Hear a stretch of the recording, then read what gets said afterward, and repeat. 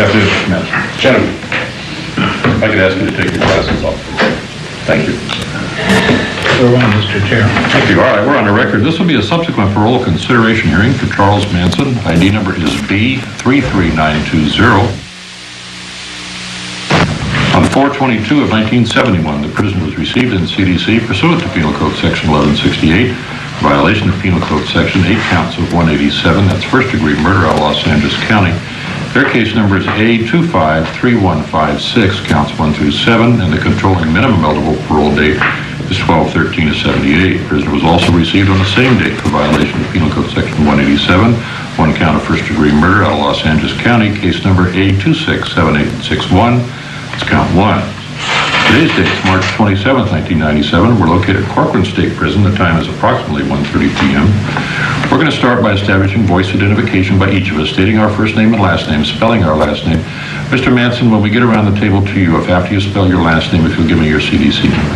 We'll start with Mr. Douglas, and we'll go to his left. Mike Douglas, D-O-U-G-L-A-S, Deputy Commissioner, Board of Prison Terms. My name is Steve Baker, B-A-K-E-R, Commissioner with the Board of Prison Terms. My name is Arthur Van Court, V-A-N, capital C-O-U-R-T, Commissioner, Board of Prison Terms. Charles Millis Scott Manson, B33920, and all the rest of them. And would you spell your last name, Mr. Manson? M-A-N-S-O-N. Thank you. Okay. Yes, Stephen Kay from the District Attorney's Office in Los Angeles, and my last name is spelled K-A-Y. Stephen K. from his mother. Okay. Gary Higgins, H-I-G-G-I-N-S, Classification and Parole Representative. Laura Mate, F-L-E-M-A-T-E, Office Assistant. Victor J. Castillo, C-A-S-T-I-L-L-O, Assistant CMPR. Officer A. Dos Santos, D-E-L-O-S-S-A-N-T-O-S, Correctional Officer, CSP Corcoran. M. Martins, M-A-R-T-I-N-S, Officer. Stephanie Hart, Hanford Sentinel, S-T-E-F-A-N-I-E-H-A-R-D. Cameraman, please. Don Menzel, M-E-N-Z-E-L. Mary Grady, G-R-A-D-Y, KCBS-TV. Sheldon Gajarian, G-A-J-A-R-I-A-N, KMPH.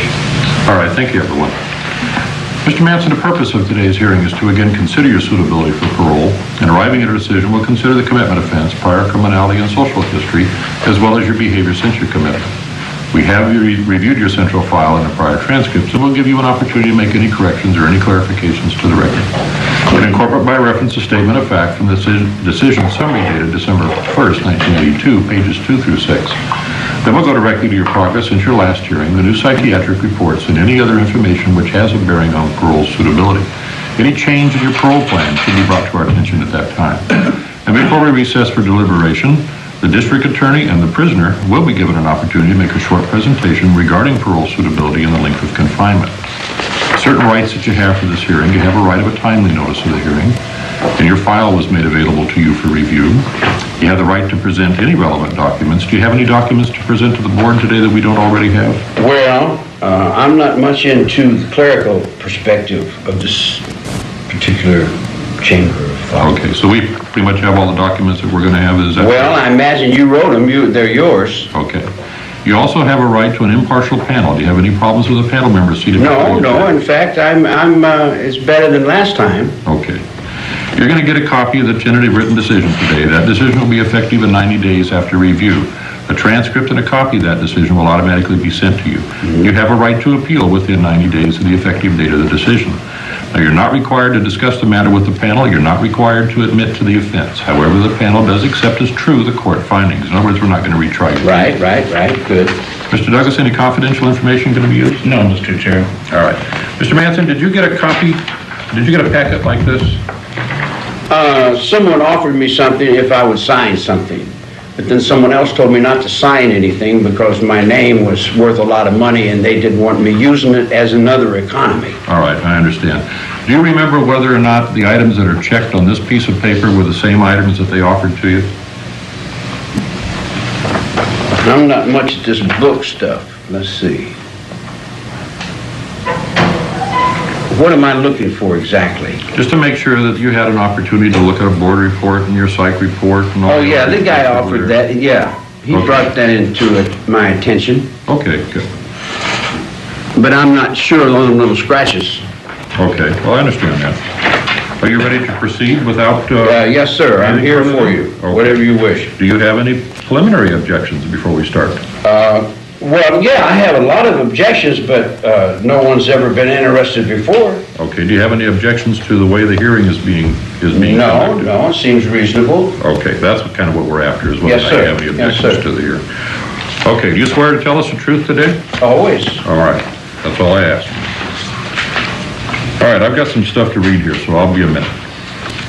We'll start with offense summary. Says shortly before midnight on 8/8 of 1969, Manson informed his crime partners that now was the time for helter-skelter. Crime partners were directed to accompany Charles Tex Watson in order to carry out Manson's orders.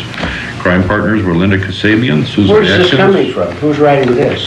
This comes from the probation report from when you first came into the system. Oh, well, it's a little distorted. Well, when I get through reading this, then I'll ask you, and you can give me your version. All right? All right. And you can straighten it out. Anyway, crime partners were Tex Watson, Linda Kasabian, Susan Atkins, and Patricia Kernwinkle. Watson drove to CO Drive. A vehicle containing victim Stephen Parent approached the gate. Watson stopped him at gunpoint and fatally shot him. All of the crime partners then proceeded to the house and gained entrance except Linda Kasabian, who stood lookout. Once inside, they murdered Abigail Ann Folger, inflicting 28 multiple stab wounds to her body. Wojciech Frykowski was killed by a gunshot wound to his back and multiple force trauma of blunt nature to his head. Sharon Tate Polanski, who was 8 months pregnant, was killed by multiple stab wounds. Jay Sebring was killed by multiple stab wounds. On 8/10 of 1969, Manson drove his crime partners to a location near the residence of Lino and Rosemary LaBianca.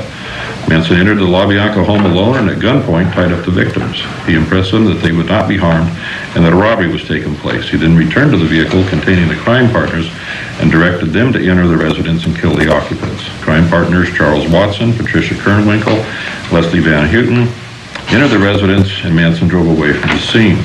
Crime partners entered the residence and killed Lino LaBianca by inflicting stab wounds to his neck and abdomen and carved the word war on his stomach. Rosemary LaBianca was killed by multiple stab wounds to the neck and the trunk. At both the murder scenes, the crime partners used the blood of the victims to write words on the walls. The other count, murder first, count 1, case number 267861. On 7/26/1969, Manson with crime partners Beausoleil, Atkins, Grogan, and Davis tortured Gary Hinman by severing a part of his right ear and causing a laceration to the left side of his face. Subject wanted Hinman to sign over his property. On 7/27/69, Hinman was killed by a stab wound through the heart, which was inflicted by Beausoleil. That's a statement of facts, Mr. Manson. As they've been presented to you. That's correct. Yes, sir. Did you want to tell us your side of this?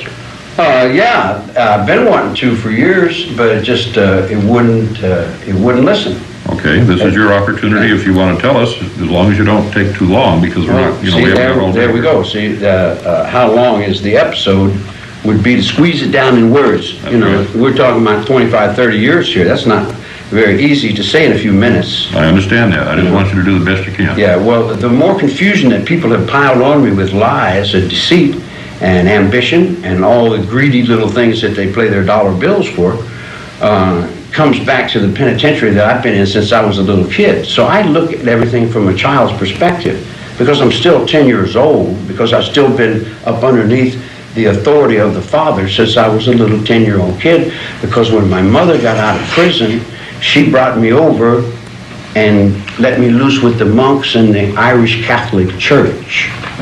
I escaped there at 13 years old, and I burglarized a lot of things, and I went through a lot of hell coming to California to get to the situation that we're in here now.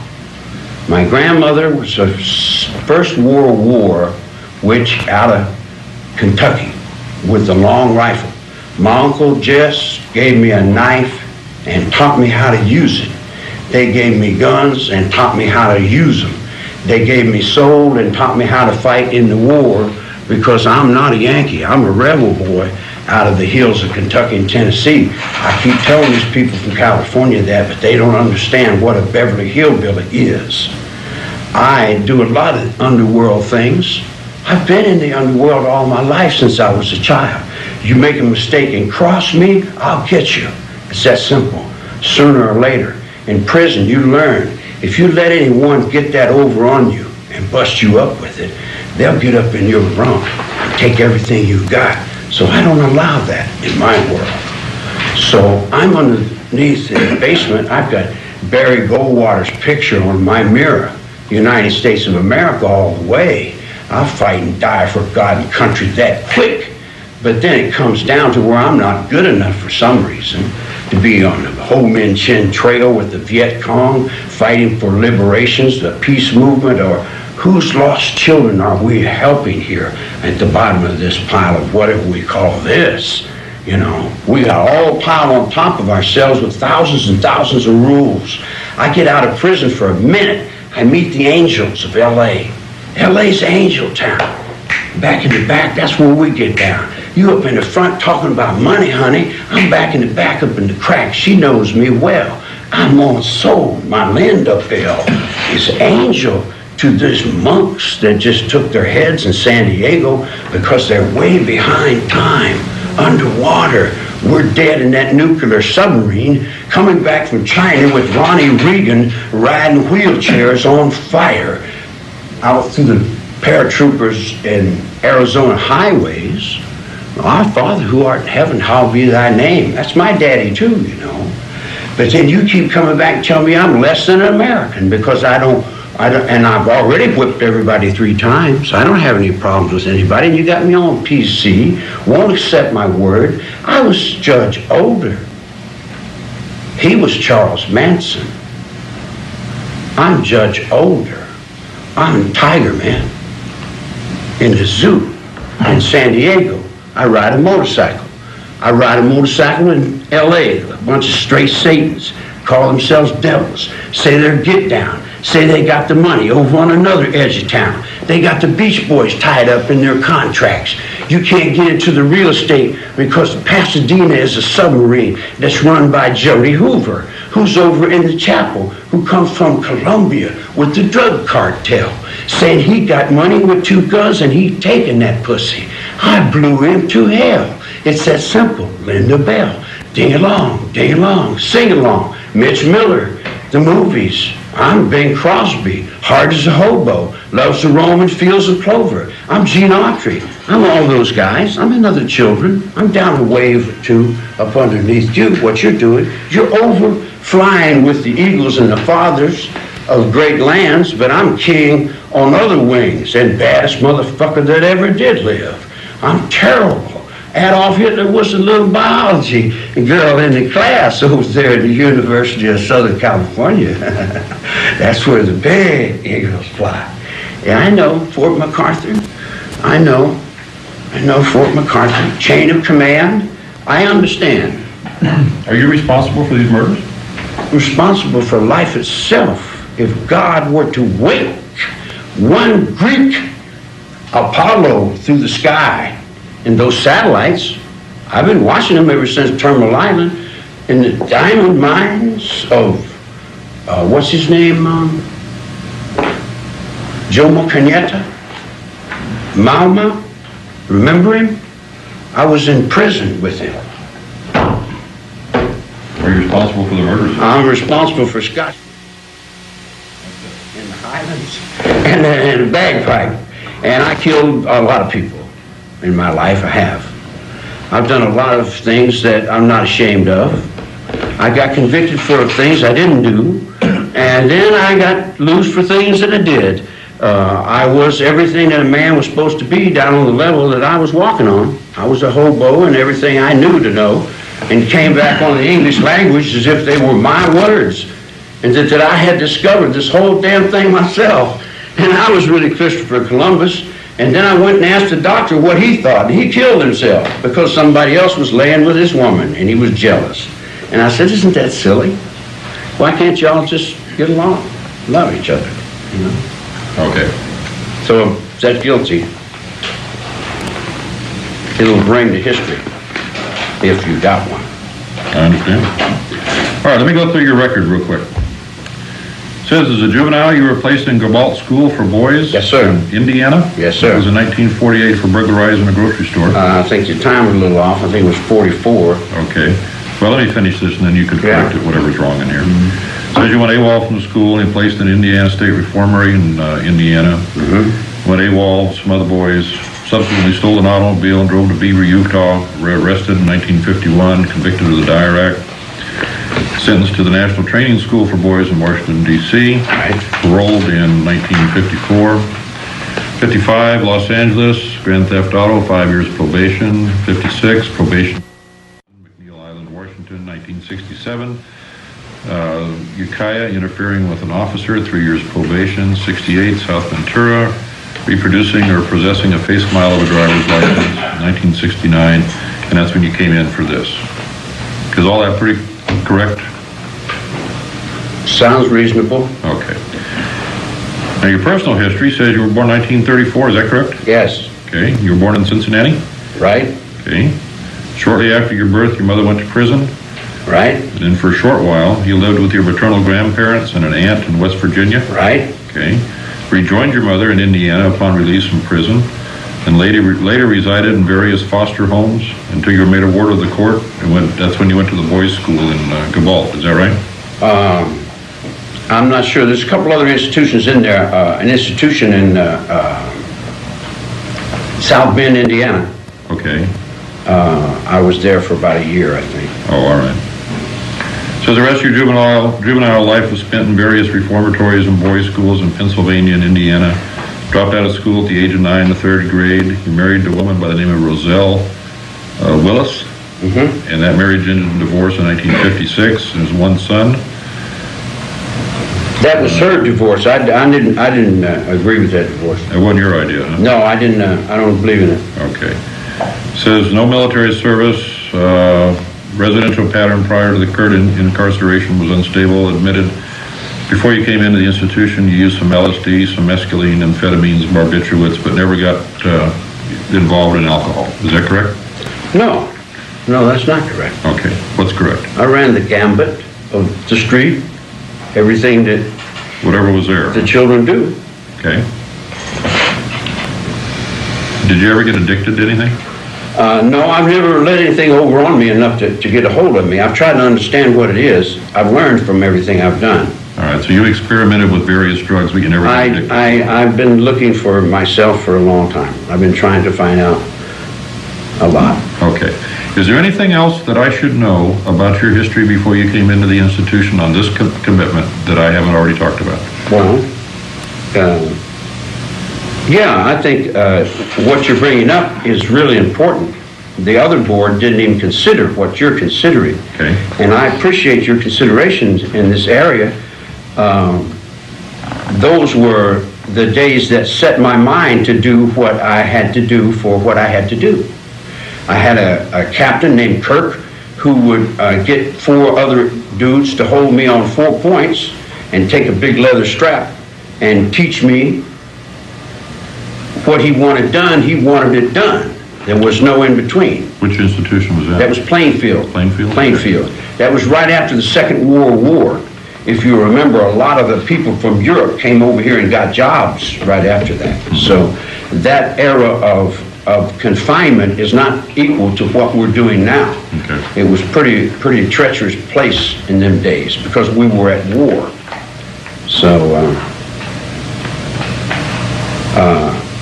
I've been raised in the stomach of this beast, and I've been living and doing whatever I have to do. If I can live in peace, I'll run and live in peace. If I can get along with people, I'll get along. You know, I'll do my best to do everything I can. But when they mess with my music, or they fuck with my family, or they bother my dog, or steal my cows, or mistreat my horses, I'll do whatever I feel is necessary to do whatever I feel is necessary, because I believe in George Washington. I believe in the Constitution of George Washington. I believe in the United States government. I don't believe in Abraham Lincoln. I never did. I don't like him at all. That's the truth. Okay, thank you. Well, would you give your attention now to Mr. Douglas? He's going to talk to you about what you've done since you've been in the institution. Good afternoon, Mr. Manson. Yeah. Okay, we're going to talk a little bit about how you've been getting along since you had your last parole suitability hearing, which was in 4/21/1992. Your classification score currently is 343. And of course, the first thing I reviewed in your C file was your 115s. And I counted 13 115s that you've received since your last hearing, with a total of 35 since you've been in CDC. Your last 115 was for threatening staff on 10/31/1996. And then you got another one on 6/21/96 for disobeying orders, 4/27/96 for disobeying orders, and 1/14/95 for male harassment. You got 9/25/95 for threatening to kill a peace officer. On 4/5/95, you got one for illegal possession of illegal business dealings with narcotics. I guess were involved in that. On 2/18/95, you failed to report. On 1/4/94, you were out of bounds. On 7/21/94, you had an unauthorized tape recorder. On 7/21/93, you had possession of a stabbing instrument. And on 9/22/93, you had assault on a prisoner. And then your first one after that hearing was on 10/7/92 for dangerous contraband. That pretty much goes over your activities relating to the negative side of what's been happening with you. I noted in further review, I noted one laudatory chrono in 12/31/94 for participation in AA. That's pretty interesting. Did you only get one chrono, and how long did you participate in AA? Since 1954, when the Navy intelligence opened up Terminal Island for the government prison system. They was turning it over from a Section 8 into a prison perspective. I put everybody in Ohio, Kentucky, West Virginia, Indiana, and they sent me out here on the coast and set me on the yard out there to make a new prison system. I didn't know what they was doing. I didn't know what I was doing. But the federal prisons are run like ships. They're like Marion, Illinois, and Leavenworth are run like out of USS Missouri and all them places. So being in prison all these years, I look at the government in the perspectives of the world in a different perspective, not the same way you guys do. Right. I look at it from the patriarch more than the matriarch. Matriarch is more in the play of the world that's existing today. But in my mind and heart, I would want the patriarch, because naturally I'm a patriarch. I believe in the field of honor, and I believe if someone offends you, that you have the right to smack them in the mouth, punch them out, and dare them to come out and fight till, the field of honor is there, Okay. All right, I understand. All right, That's the way prison is run. Yeah. Well, I run that. You have a chrono in there too on 2/18/94 for programming per expectations and having acceptable behavior. Yeah. And then you turned in a wire or something. You turned in before your last All right, year. but see, you got to understand, this is corrections. Department of Corrections, they have a bunch of men in uniform, and they're always correcting. That's what they do. Right. That's their business. They get paid to do that. They're good at it. Right. There's a lot of good men in uniform that are making these corrections. Well, I'm in here too, and I'm stuck in between the cracks in the wall, and when something don't go the way I think it should go, and I have to stand up on that and make a point to someone, I've got to do it whether I want to or not. If the lieutenant comes to me and tells me, well, here's a restricted area, here's a broom, go sweep that, and no one's been down that hallway for 10 years, so I go through that. You can imagine where I got to dig up keys. I got to be all the way over with the Roman Empire coming back from the Greeks, because like Roman Polanski was very mad about what's that other guy's name that won that suit over there in Poland on this case here. This case you got here, this guy won a suit. Perskowski's kid grew up and sued somebody, or somebody sued him, and they beat me out of some money that had something to do with Guns N' Roses, that had a magazine or something they were doing. Okay, well, then if that is all that was in your C file that I have read, then I'm going to go to the written portion of the hearing. Oh, wait a minute. Let me finish. I haven't been trying to be good. You haven't been trying to. No, sir. You haven't. No, wait a minute. And I haven't been trying to be bad. I'm just trying to get left, I'm just trying to live, that's all. I see. I'm not trying to be nasty to nobody. Okay. No, if you'd give me my rights, all this wouldn't happen. Now look at it, take your responsibility too. If you'd give me my rights in the courtroom and let me explain myself, you wouldn't do it. You sit up there and went, so then after a while I became you again.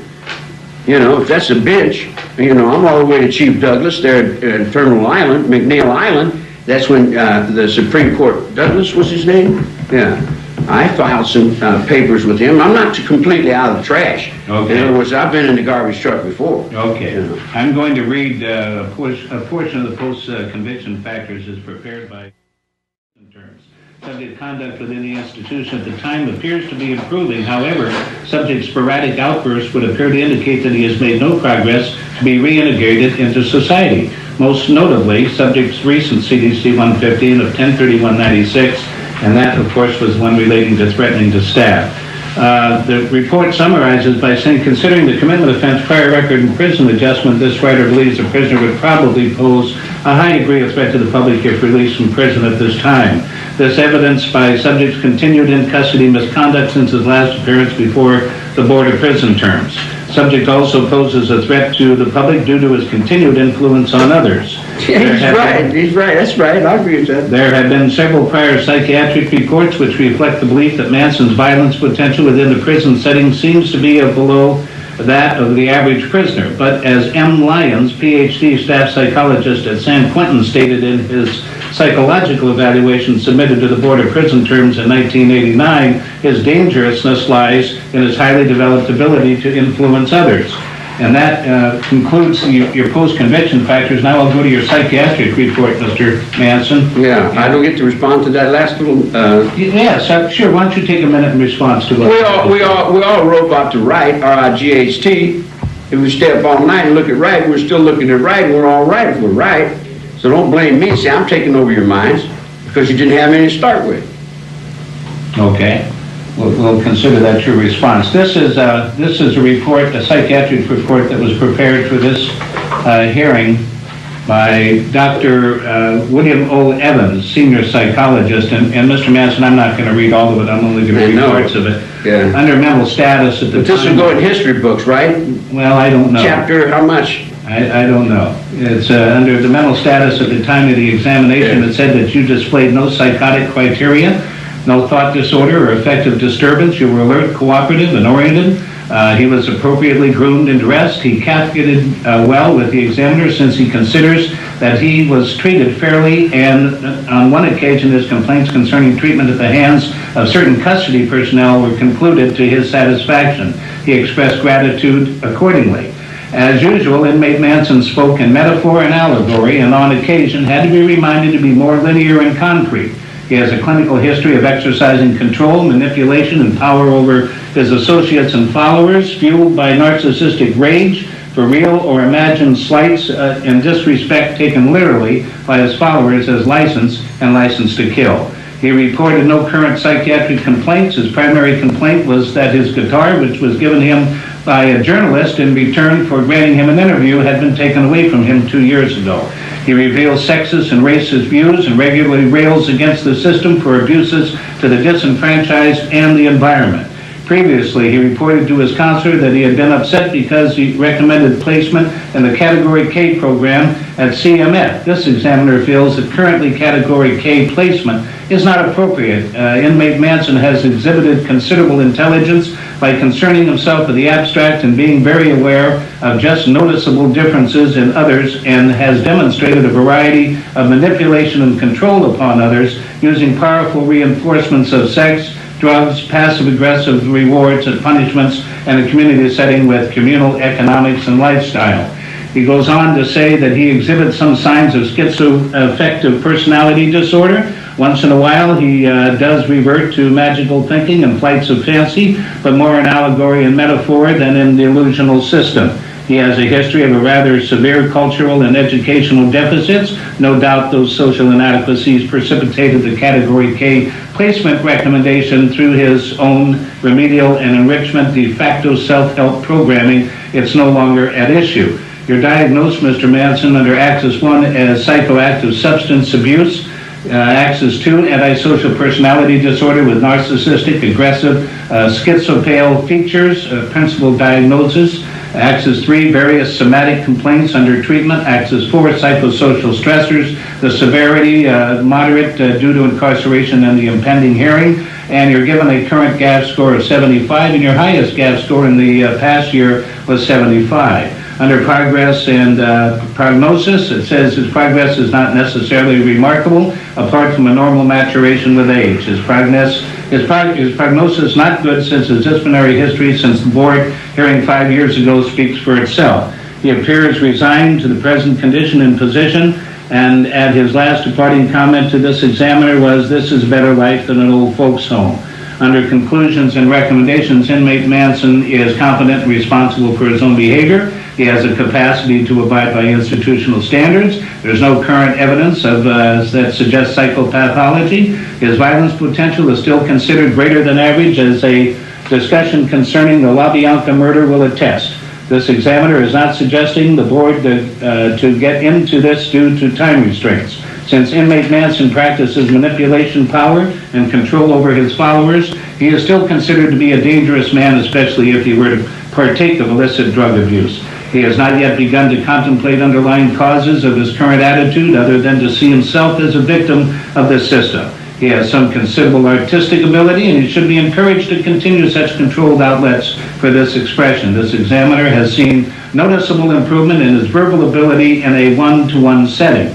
His physical and medical needs seem to be well taken care of. The examiner read his medical file with interest. He is maintaining as well as can be expected under the circumstances, and the doctor notes that programming decisions can be based on custody issues rather than mental health factors. And having read portions of that psychiatric report, Mr. Manson, I'll return I like it to that the chair. those last two lines. Would you say those again? Well, he said your programming decisions should be based on custody issues rather than mental health factors. And I'll return it to the chair, Mr. Manson. Yeah. That's whoever did that did a really good job, didn't he? Yeah. Yeah, that was a real nice report. Did you want to comment on it, Mr. Manson? Yeah, I thought the guy he had a lot of good things down there, pretty much. Yeah, I'm a lot of those things. He's making me look a little better than I really am, but yeah, you know, whatever it takes is where I have to roll. I got no choice about it. If I had a choice, and you guys open up the gates of wherever, you know, I'd get on down the road, and you could have this Charlie Manson thing that they created, because they haven't even seen me. Not really. They've seen all them faces that we play. You know, they don't want to see me, actually. All right. Mr. Van Court will talk to you about your parole plans. Yes, sir. Mr. Manson, what are your parole plans? Do you have any parole plans? Oh, well, I thought about that, and I knew that would be a question, and I wrote that down in one of my little books. Let me see if I can gather these thoughts properly.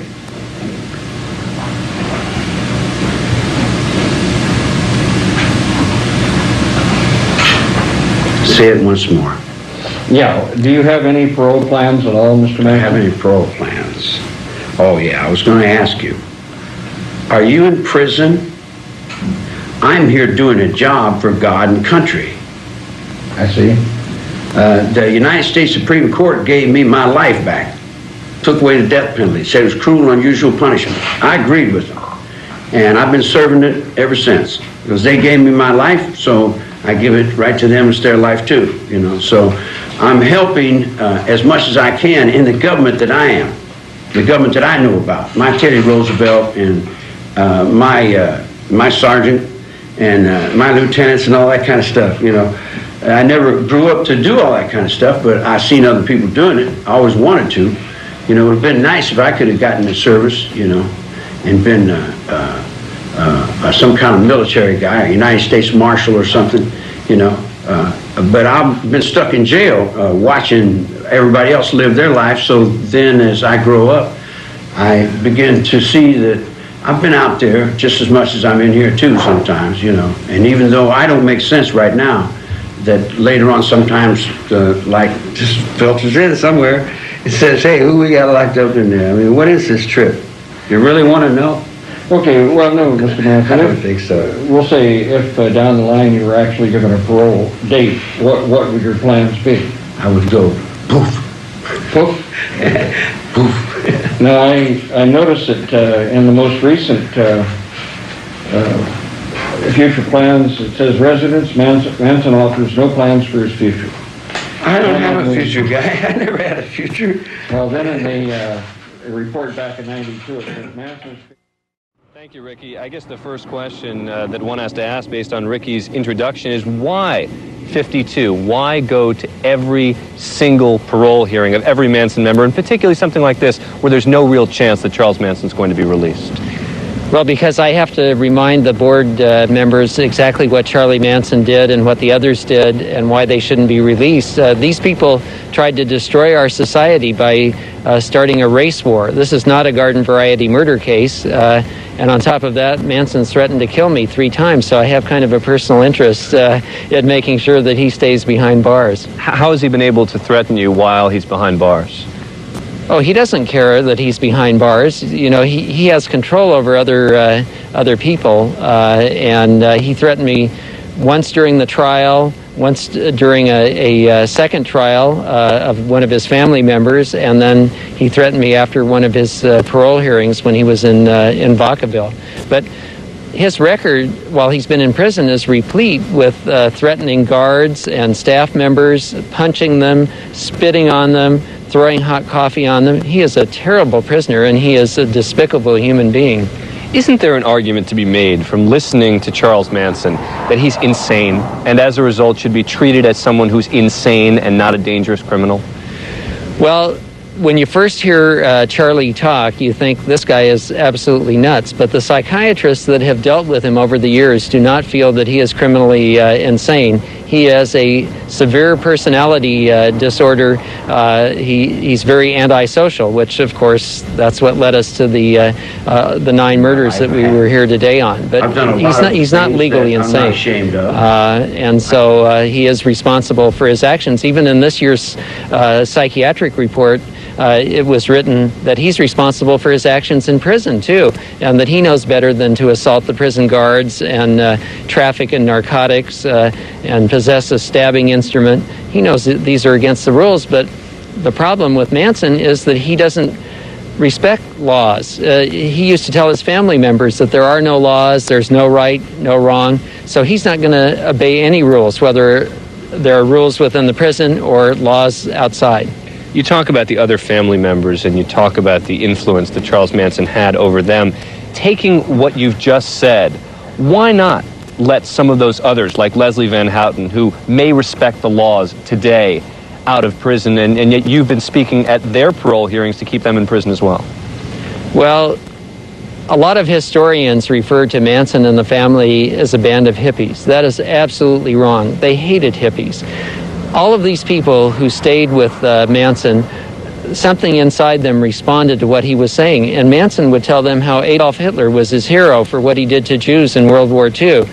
Manson is a racist. There were no minorities allowed in the family, and he would actually tell different people who could get together and have babies because he wanted the babies to look a certain way. Really sick stuff, but these people responded to that, and they stayed, and they believed in what he was saying enough to go out and murder 9 innocent human beings. Why is it that none of the family members of the victims, like Sharon Tate, come to the Charles Manson parole hearings as opposed to some of the others? Well, Patty Tate would have come this year, but she is under the weather and was not able to be here. But we talked last week, and she gave me her best wishes and told me that she wanted me to give a strong argument for a 5-year denial, which I tried to do. To see how Patty and Deborah and their dad, PJ, and their mom, Doris, over the years suffered because of this. I mean, there's not one day that goes by that they don't think about what happened to Sharon and her 8.5-month-old perfectly formed unborn fetus. Stephen Kay, thank you for joining us here on Court TV, and we will be playing a part of Stephen Kay's comments at that parole hearing as we continue with our tape. Ricky, back to you. Was not interested in paroling, and that he would be lost in our society. Right on. His main concern at this time would be to be released to a general population setting in order to program. In other words, you want to get back a general population in prison. I was supposed to have been sent to the main line of San Quentin from Vacaville, but they sent me over here and locked me up so they could play act my face over there to some movies. I see. Some more. Okay, so you really don't have any parole plans? Well, I don't think parole would be a reasonable perspective. I think wouldn't take a parole anyway, not really. I'm thinking, I'm here, we're going through the changes of it, but I would like to go back to court. I'd like to get my chance, my day in court. We're based and founded on that. Sooner or later, even if I die tonight, you're still going to have to give me a trial. Sooner or later, that court is going to click. And when that big chair clicks, that's going to be right, and I'm going to get my rights. Mr. Manson, those are questions that are just part of the parole hearing, is to come up with what your plans are so that we have some idea. Well, now, the other phase of the portion of the hearing that I'm handling is letters. And we received a whole bunch of letters regarding you personally. There's apparently there was some kind of a coupon in one of the magazines or newspapers about whether the general population wanted you to parole or wanted you to remain in prison. And apparently there was 2,072 coupons sent back in. And then there was also 257 letters that were written in your regard. However, I have one letter here that I will read, and that's from the Los Angeles Police Department. And it says, and it's dated February 25th, 1997. It says, the Los Angeles Police Department welcomes the opportunity to respond to the pending parole hearing for Charles Manson, your CDC number B33920, which is scheduled for the week of March 24th, 1997. The facts of this case speak for themselves. The consummate brutality of the unspeakable premeditated murders for which Mr. Manson has been convicted clearly demonstrate his wanton disregard for human life. Now, stop. Okay. Now, that's my point, exactly. If I were guilty of that, that would be true. But as long as that court stands, then that's what makes me what I am to that man's mind. That is not me. He gets his reality from that court. If that court says I'm guilty, he's going to agree with it. If a Roman Catholic comes over here and gets in your district attorney's office, Rome, mama, Rome. That's talking all the way back to one cross, and they'll do anything in the world to put one cross back in order, because if they don't put one cross back in order, they got Islam right up their ass from Chicago bouncing that goddamn fucking basketball. Sooner or later, you guys are going to have to step out in this hallway and see who this hallway belongs to. That's my mop and broom over in the corner, Jack. You know, whatever you guys are playing out there that's nice for you to play when you got the money, that's cool. But when you're down in a hard time where you ain't got nothing but the mind you're mopping and slopping with, you got to deal with what you got to deal from here, honey buns. And when you can do that, then that's the penitentiary. I don't know all the things you know, but you don't know the things I know either. I don't disrespect you and take your rights, so give me my fucking rights. You can't fool me. You can't trick me. I didn't have nothing to do with killing those people. Period. Okay. I've told you that all the way down the line. I wasn't around anyone when they were killed. I'm not saying I'm not capable of doing it myself. Okay. But I'm just saying this. I did not do that. And I could have proved it in a court of law. Okay, that's on the record, Mr. Manson. Yes, Let me finish this letter. It's very Thank clear. you. He must never be permitted to inflict the horrible evil of which he is capable upon society. The community remains fully justified in its belief that Charles Manson remain in prison for the rest of his life. Please keep this department advised of further developments pursuant to Penal Code Section 3042. Very truly yours, Willie L. Williams, Chief of Police, by W.O. Gartland, Captain, Commanding Officer, Robbery Homicide Division. And what happened to Chief Gates? At the Gates Hotel with my mother, huh? Daryl Gates retired. Oh, well, then what does that leave my mother? Out on the street corner? I mean, what, I just drove up? This guy just drove up after I drove up. He's a kid to me. That's on 13th and Hill where they run the whorehouse. That's when my mother came from Texas. She was the first outlaw that came to this part of the world.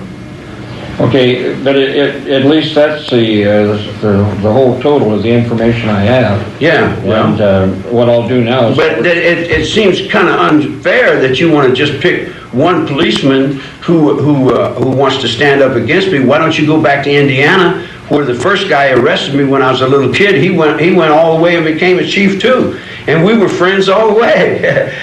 Yeah. Okay. So that was the only letter that I had to read. So I'd like to return now to the chairman. Am I an American citizen? You bet. All right. You respect me for that, right? You bet. Right on. Mr. Douglas, any questions? No, I have no questions, Mr. Chair. Any questions, Mr. Manafort? No, I have no questions. Any questions, Mr. Kay? No questions. Closing statement? Yes. Finding Charles Manson unsuitable for parole is the easiest decision that you'll have this year. Mr. Manson and I both know that he will never be suitable for parole. Mr. Manson is a remorseless, cold-blooded murderer. He was taken into custody on October 12, 1969, and the only change that he's had since that time is the fact that he's physically aged. Other than that, he's the same person that he was in 1969. Mr. Manson masterminded, and he's never quite understood the law of conspiracy and aiding and abetting, and that's why he thinks that he's not guilty. He told other people to commit the murders.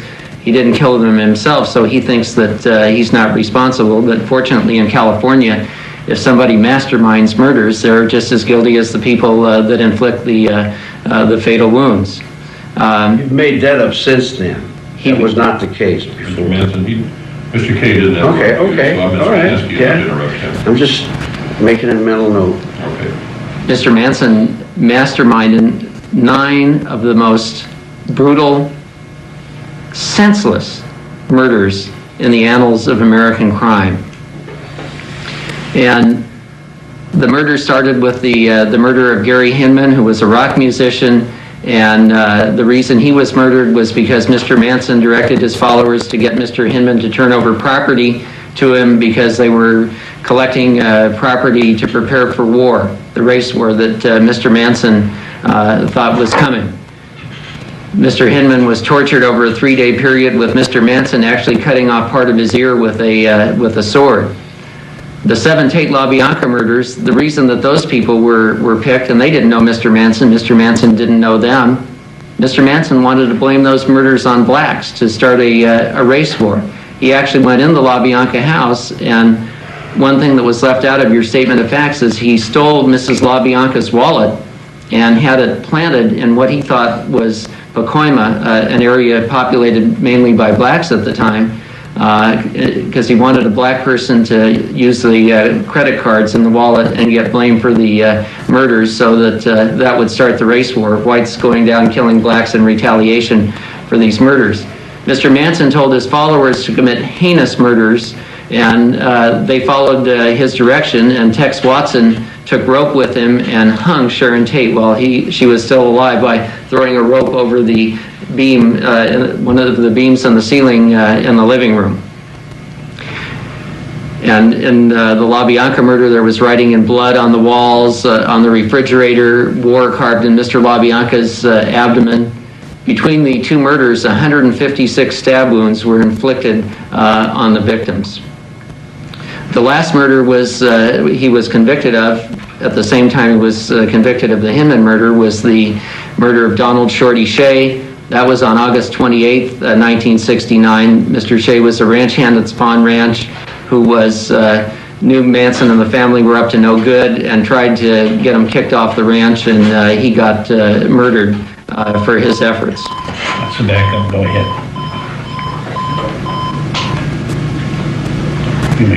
Okay. Besides masterminding these murders, Mr. Manson has been a terrible prisoner. At the time of his last hearing, he actually had 57 CDC 115s, which were serious violations. Now, according to the board report this time, he has 14. I'm not sure if it's 13 or 14, but that should give him a grand total of 70 CDC 115s, which are serious violations. His record is replete with assaulting prison guards and staff members, spitting on them, throwing hot coffee on them, threatening to kill them. Your heart really goes out to the people that have to work with Mr. Manson, that they have to put up with this type of conduct. He also has in his past, in Vacaville, he was in possession of LSD. When he was transferred from Vacaville to San Quentin, they found a hacksaw blade concealed in the insole of his shoe.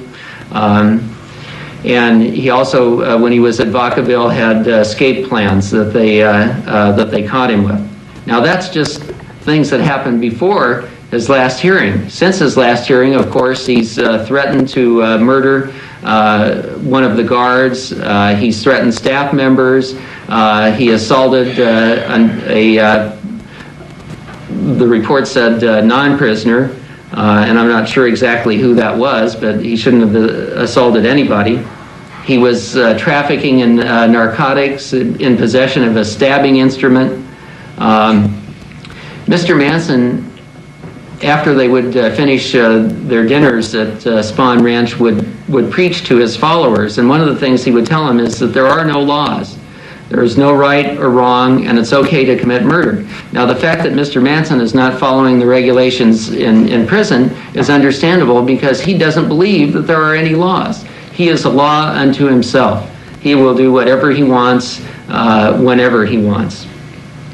I found the psychiatric report very interesting, and I was pleased that Mr. Manson liked Dr. Evans' report because I did too, and I thought Dr. Evans had good insight into Manson, saying that he had a severe personality disorder, and the operative word is severe, and it was characterized by narcissistic, manipulative, and sociopathic features. That means the guy's in love with himself, he can manipulate others, and he is seriously antisocial. Well, that's the same way he was in 1969, and that's what led us to the murders that we're talking about today.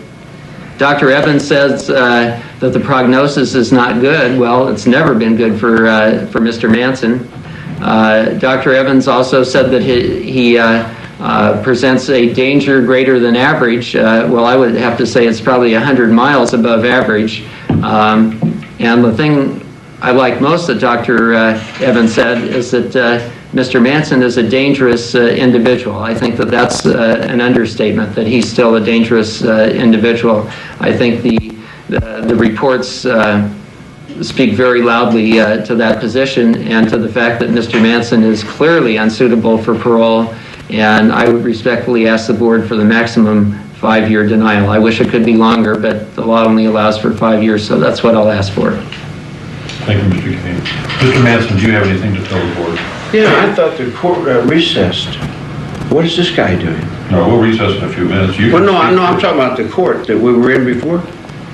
The court in L.A., Charles Older was sitting in that chair before. Now, well, Charles Older is still my judge in my courtroom.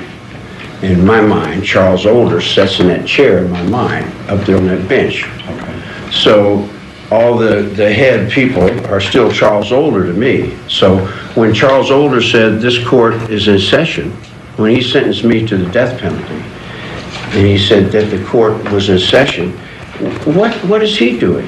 He has no entrance into my life after that. People have followed me around just making up all kinds of things that's going to fit whatever they're doing. What somebody does in their world is on them, it's their business. The Kilgore clan of Kentucky and the Gunn clan of Scotland are getting together with the Manson clan. That's out of Bragg Air Force Base down there in North Carolina, Greensboro, North Carolina. We just landed some people from Scotland who came over here, and I told them they didn't give me my rights, so that's okay. If you can keep them, I'll take them as I go, because my fathers are Klansmen, and I'm a Klansman, and I'll march there for hell and wherever it goes to forever in that. So I could be wrong maybe in hell, but I don't think heaven would agree, or if heaven agrees, we could dance that out in the desert, because I already came off Terminal Island Navy Intelligence. I am United States government. Nixon, now Judge Older. They're in that court to Justice Douglas. It's good to see you, Mr. Douglas. Beautiful. Yeah, Mr. Van. I used to work with him too. You know, you make me to be all the bad guys. That's okay. That's the game you're playing with Hollywood. I'm not good or bad. I'm just that guy that does what I have to do. You know who I am. You know me. It's the chain of command. Section 8. You think you're suitable for parole? No, I wouldn't. No, I wouldn't. I got too many problems. And I'm doing too many things. I'm really involved in a lot of things. I've got a website that I'm working on. Okay. And I have a lot of other ecology trips that I'm trying to put into play. I've been given a lot of influence, so I'm trying to use it in a positive perspective. I've got some helpers. And I do go to Alcoholics Anonymous because the AA has always been a sincere friend. And it's always helped the winos, and I kind of get along with the winos, you know. So I'm doing what I can. I'm learning to start all over. And I keep starting all over, but I got these little minded people who keep dragging the past and keep throwing their judgments over on me as if the Fitzgeralds don't belong to the Klan also, Mr. Fitzgerald. Well, let me ask you this. How long do you think it'll be before you're ready for parole? I don't, ready for parole, that's a big word. That's a big step, guy. I'm having trouble adjusting out of S-wing. I was trying to get to a main line where I could get a little reality back in perspective. Don't you see what's been thrown on top of me? I understand what you're saying. Oh, my goodness, I've been carrying Linda Ding Dong across these little piggybacks on Ruby Poop. We're up with Mother Goose flying this whole world in the ozones. We got ATWA going on the internet.